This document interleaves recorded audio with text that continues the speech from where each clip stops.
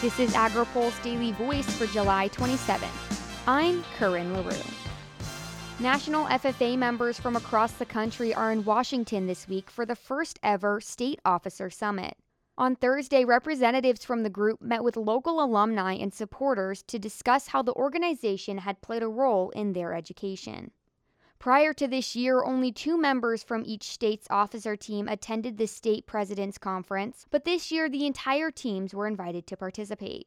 National FFA President Brianna Holbert says one of the main objectives of the summit is to allow state officers the opportunity to get to know each other before the national convention in October.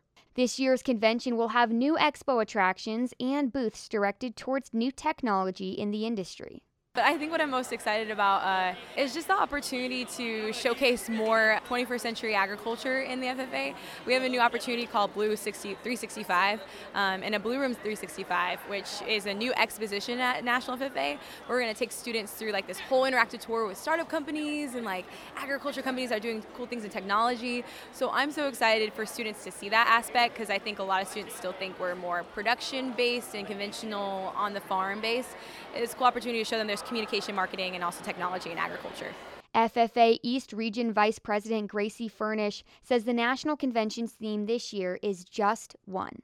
We want members to all understand the power that they have as an individual, and how each of us, as we take those actions of service, and how all of our actions collectively come together to change our world and change lives. And so just one moment of courage, just one step outside of our comfort zone, just one person, just one conversation can change the world. And we want students to feel empowered to know that they can do that, and that they have the opportunity and also the responsibility to do that as well. USDA Deputy Secretary Steve Sensky says the department is pleased to have a relationship with FFA and is excited to continue to build that relationship.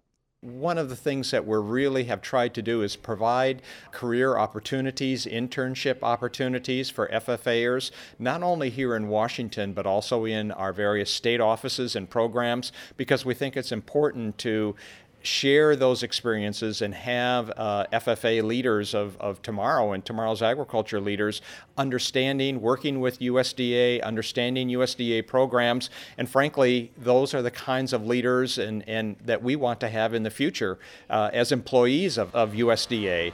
Reporting for AgriPulse, I'm Corinne LaRue.